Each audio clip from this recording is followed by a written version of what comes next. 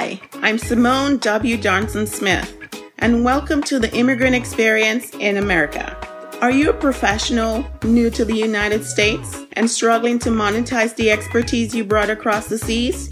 Are you feeling misunderstood and out of touch because you're struggling to understand the unstated rules of the American culture? Each week, we'll take an in-depth look at the positive contributions immigrants are making to the American culture, marketplace, and life. Our intention is to serve as a bridge from your culture to the American culture, giving you a roadmap of tools and the language to understand the unstated rules of the American culture. Let's get started. Welcome to part 2 of the previous episode. You sure did work your derriere in those last 3 months, didn't you? That's what produced that one paper? Yeah, I produced 2 papers, and one of which, the paper that went viral, it was an assignment in a statistics class. And I turned that into a paper, and I was just happy that it got accepted. I got an email from Playboy magazine, which I have to this day, asking me about this paper. I'm like, wait a minute, this has to be... It has to be spam, right? It has to be spam. But then after Playboy, iHeartRadio hit me up, and then Fox hit me up, and they're asking me, so Aditi, like, what do you think about the landscape of online dating? I'm like, bruh, I was very close to getting chopped from this program. This was my Hail Mary. I don't know anything about online dating, but did I tell them that during that time? Absolutely not. I pretended to know everything. So I sold that paper, and that one paper triggered my job placement, media mentions, everything. So thankful. When I tell you that it was divine providence, it was truly the good Lord working very hard for me to not only get this paper published, but make it go viral as well. Wow. What's the topic? Is it out there? Can we go look up this paper? And yes. Honestly, it's a 2-page paper. Can you believe it's like a 2 or 3-page paper? When I tell you I try to do the least to get the most mileage, it truly is the fact. That was the green tea to my diet plan. It's called, Is Online Better Than Offline? Depends if you want to marry or to date. It was a comparison between, should you look for dating partners online, or are you better off looking for them in offline venues? In a quick snapshot, what was your research? Were you touting online at the time while you were getting all these hits? I went against the grain and I said online sucks. Online is great if you want to keep meeting people, but it's not going to result in a marriage. And even when it does, it has a higher chance of divorce. And that was against the grain of what people were touting online dating to be back in the day, where 1 in 5 Americans are meeting their partners online.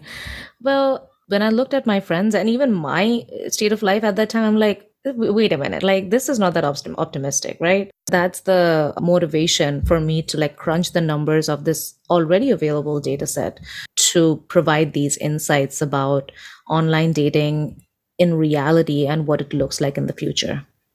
Intriguing story. And so my listeners and I are wondering, so what next? You're on your tenure track professorship at a New York university.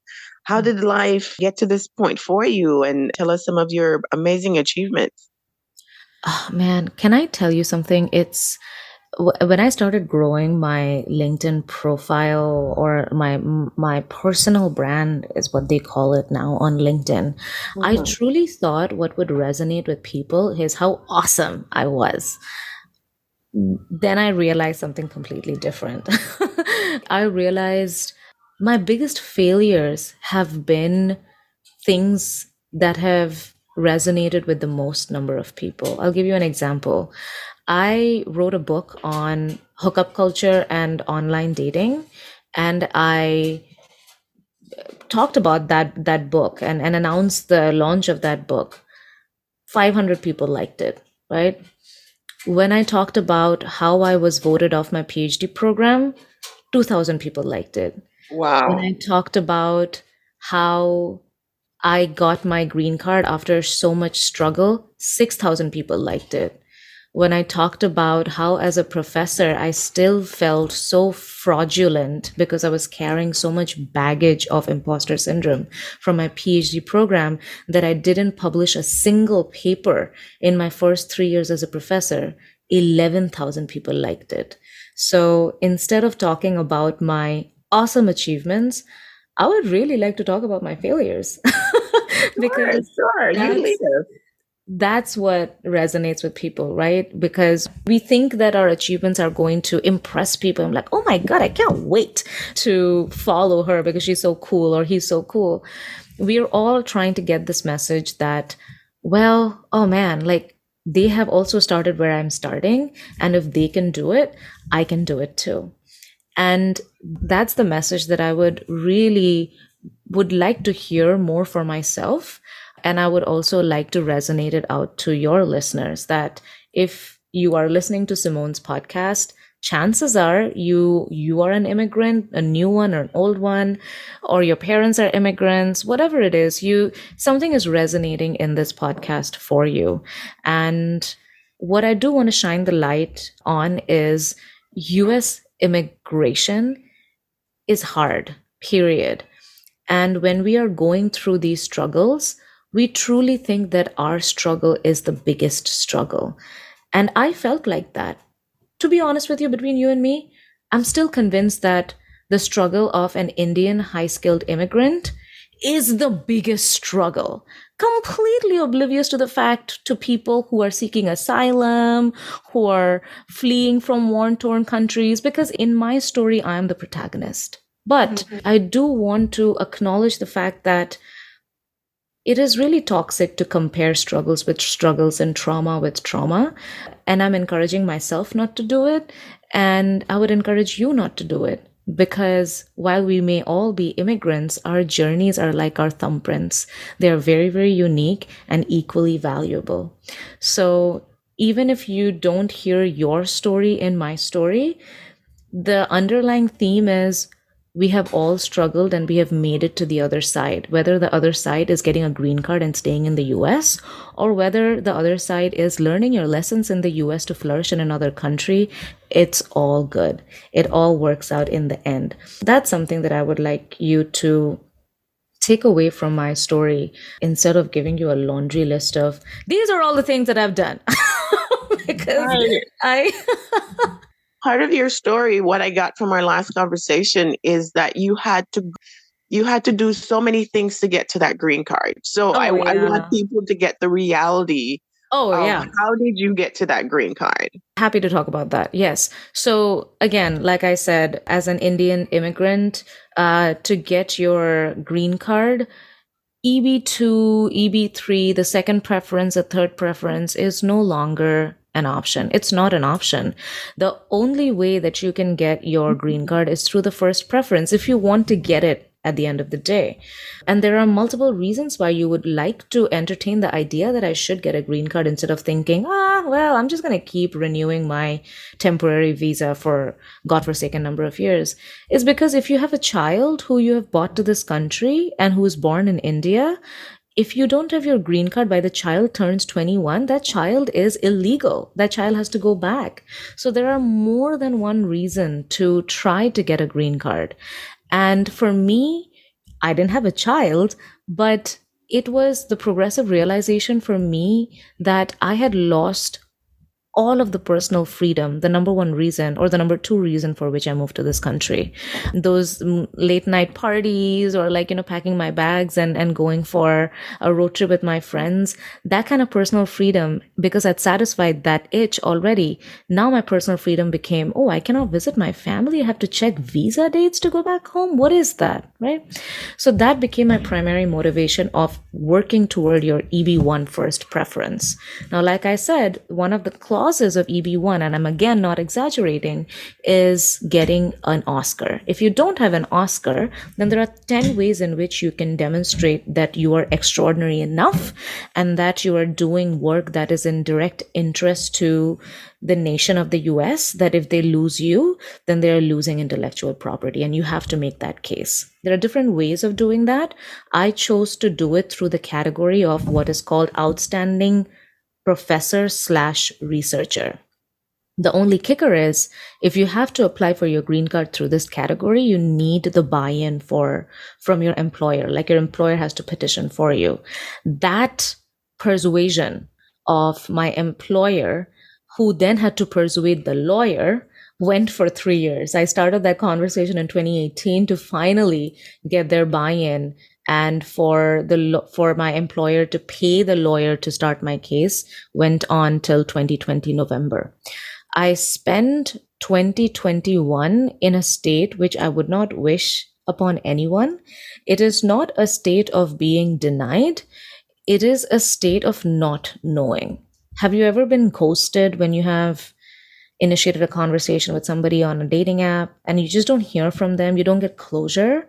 That's where I found myself for the better part of 2021, where my lawyer just stopped talking to me. Maybe because I asked more questions. Maybe it was if my profile was not strong enough, she just stopped communicating with me. So I spent 2021 with just working on my profile, and working on my profile meant publishing a book, getting reviews for that book, getting speaking gigs for that book, promoting that book on social media, getting on podcasts, reaching out to journalists with the pitch of my book, failing, redoing that pitch to match the journalist's beat, and putting my name in things like the Washington Post, getting quoted in BuzzFeed, Business Insider. I did all of that to finally get my green card in May of 2022. And that process was such a humbling realization about why we have such a thing called American excellence. Because for immigrants, excellence is not something that we aspire for. Excellence is a survival strategy, because the immigration system was telling me that if I was not excellent at something, if I didn't excel and go above and beyond, then I was not good enough for this country. So excellence in that way became my trauma response. So that's my story of getting a green card. What was the ghosting for? Was it your papers was in process, but they didn't have any information to share? Like, oh man. Oh, you know what? I take full ownership about this. I did my fair bit of like getting the cold shoulder from my attorney, because I just kept asking questions. And that's an integral part of immigration, because there are so many uncertainties of the immigration process. Like it's the if then else flowchart, right? If this, then what, then. And after you think that initial question was answered, now the new response has given you more things to think about. It's an unending loop. And I understand that I overextended my attorney's patience by asking her questions, but there was nobody else for me to ask any of those questions, Simone. So she was pissed off with me, because I still have that email where she's like, this is the last email you're going to get from me, Dr. Paul. And this is back in 2018. I'm not even talking about the ghosting in 2021. What I'm trying to say is I had done enough to do damage to my relationship with the lawyer, because she knew that once I started asking questions, I'd never stop. That was one part I can think of. The other part was the initial profile that I had submitted to her was objectively very weak compared to what was needed for EB1, the first preference. But I had consistently worked since then to strengthen my profile. And I still, to this day, do not know why she just stopped talking to me or responding to my emails. So much so that I had to go to my HR, who then had to reach out to the VP of HR, who then had to reach out to the lawyer to finally tell me that the lawyer has still not submitted my petition because Dr. Paul did not have international acclaim. It took me 7 months of persuasion, of reaching out to 4 different people in the university to finally get a word of rejection from the lawyer. Okay, so then after that, you submitted a new profile, then it was filed, and then you finally got an approval in 2022. Yeah, and there was a huge deportation scare in March of 2022 too, where my lawyer had to write a letter to Kirsten Gillibrand, requesting her office to let me stay. Other than that, Pace University would incur a huge financial loss if I lost my status in April in the middle of the semester and not be able to teach. So that little drama happened in March as well. I'm saying that with a lot of levity right now, but I was a distraught mess last year this time. There were multiple nights and months where I cried myself to bed, just wondering if I was asking God every single day that, listen, if you don't want me to stay in the US, just tell me. I will leave. Like, what is this struggle that you're putting me through? Because it was that debilitating. I had taken it very hardly on myself. And is this around the period during the pandemic, during the previous administration, where a lot of international students were, something happened, right? Where it's like they had to all return home.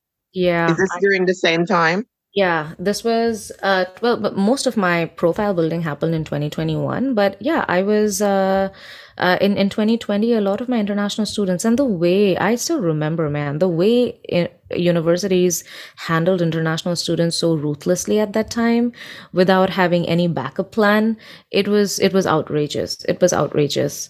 My own student, she was like, "Oh well, I'm locked out of the my dorm room and I have nowhere to go."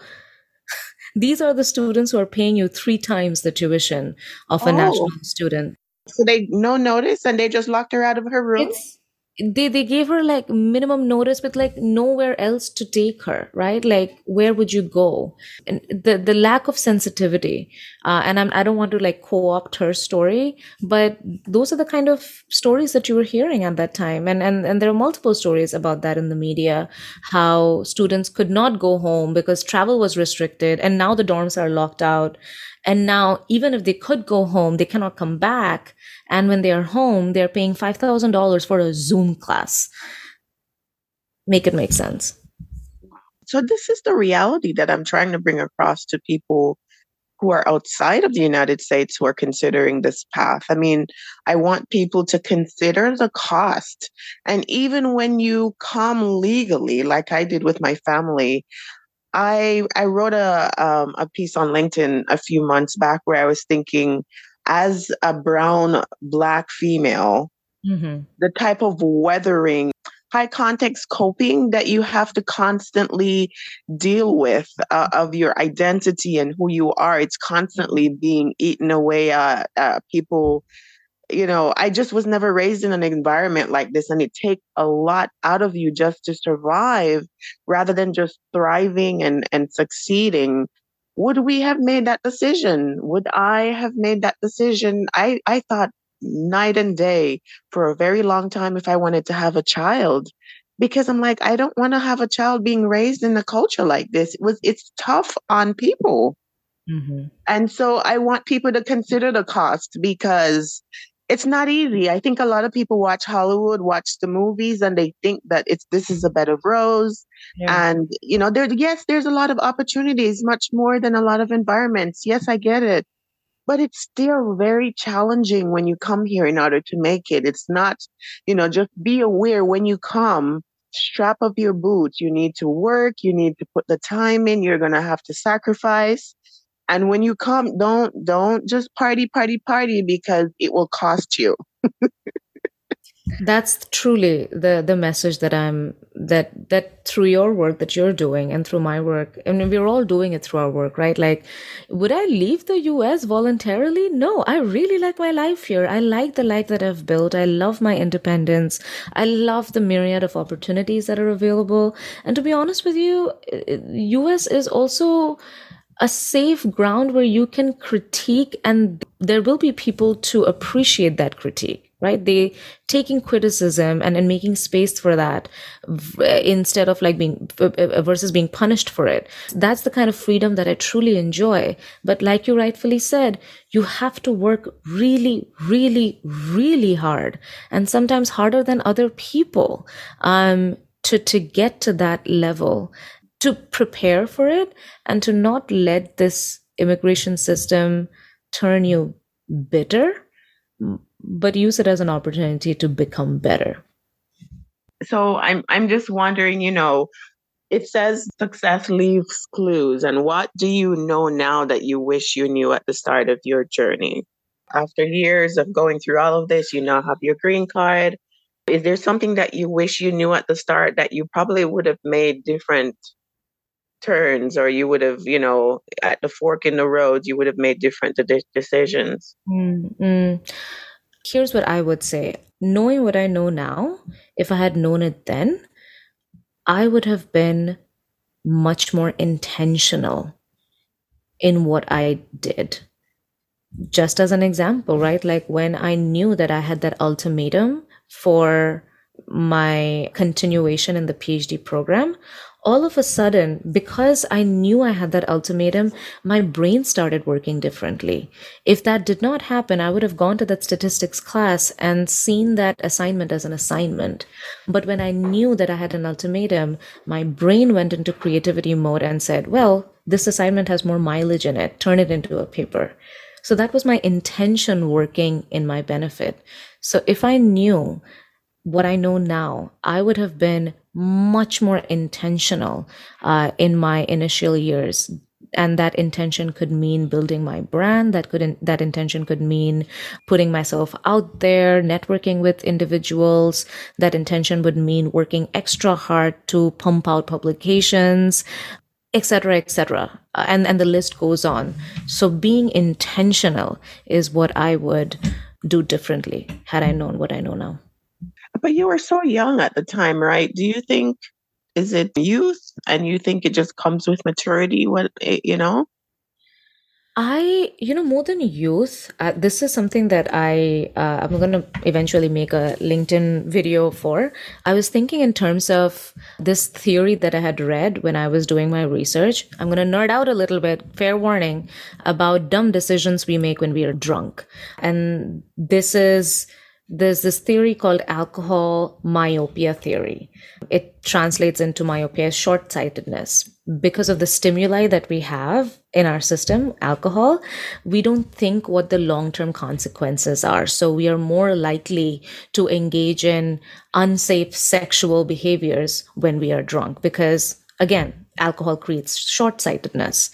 In the same way, when we are young, we are so drunk on this perceived freedom that we'll get when moving to another country, we don't have the farsightedness to think, okay, but what are these decisions going to result in 10 years from now, 20 years from now? At that time, I'm like, yo, I just want to go out and party. I just want to go out and claim my own space. I just want to go out and like finally study the one thing that I wanted to study. Well, that's great, past Aditi, but how does that translate into future goals? And sometimes we are not, like you said, mature enough, or we are not willing enough, or we don't have the farsightedness to think about those implications of our decisions. Do you think that maybe it's coming from the type of culture that you were raised in? You just wanted the freedom. And that's why finally you're like, oh my gosh, I get to just go out and just enjoy my youth, which there's nothing wrong with that. Do you think that that's probably a part of it? Just that freedom that a lot of people are like, oh my gosh, I've never lived in a country like this where, you know, it's different from a lot of places. Yeah. Yeah. I wish I was that person who was like, yeah, I want to live life free and that's why I want to go. My claim for that smidgen of personal freedom that I experienced when I moved to the US was hinging on the fact that I could pay for my own education. My dad was not going to pay a cent for my education, especially because I was moving away from computer science, which is a sure shot way to financial security, to something called communication. I don't think they still understand what communication is. They say it's mass communication because that's what they understand. I'm like, what is communication? Like you say hello, that's what it is. So they don't know what communication is. Trust me, even I don't know sometimes. So it's very hard to legitimize this move. So my dad is like, listen, do what you got to do, but you're paying for it. When I got a scholarship, I'm like, that's it. I'm set. This is great. Like, that's all I need to do for personal freedom. Not ever questioning, well, once I get my PhD, what does the employment look like? Or is it one of those cases where I'm like, we're going to cross the bridge when we get there? It was the latter at that time.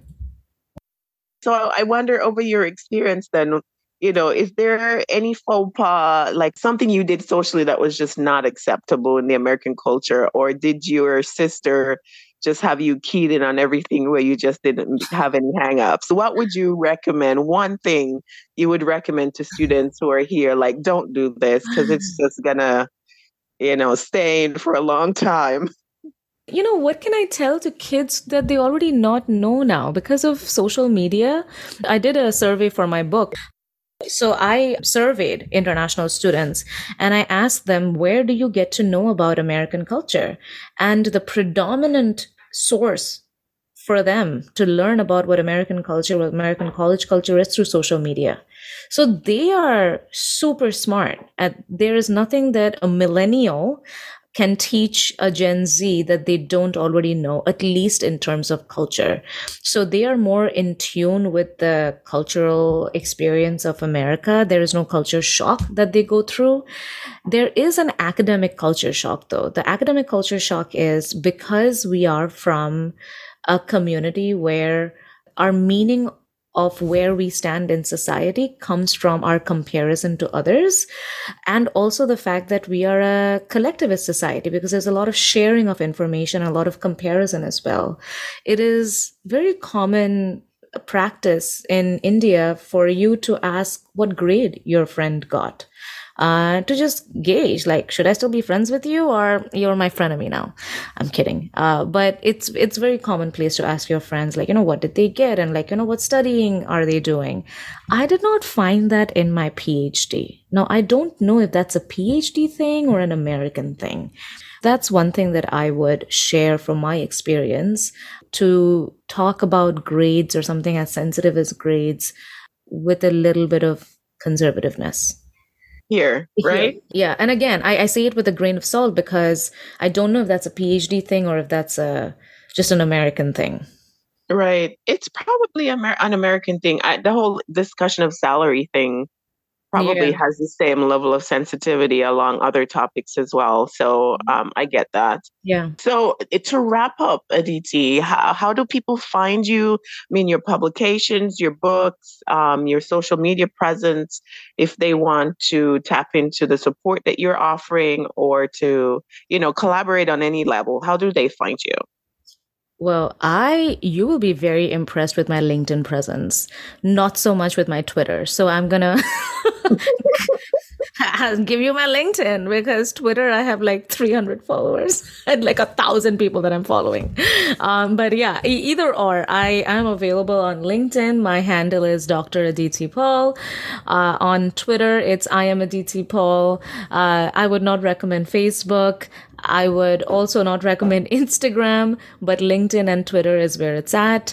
And I am, just like you said that you're going to be launching YouTube Shorts, I'm going to start a YouTube channel, which is also going to be under Dr. Aditi Paul. So please find me there, connect with me, send me a DM, and I'm happy to share the exclusive Slack community that we have, providing support for immigration related news in terms of EB1. So employment based category 1, if you're curious how you build your profile to get your green card in an expedited way, happy to share that community link with you.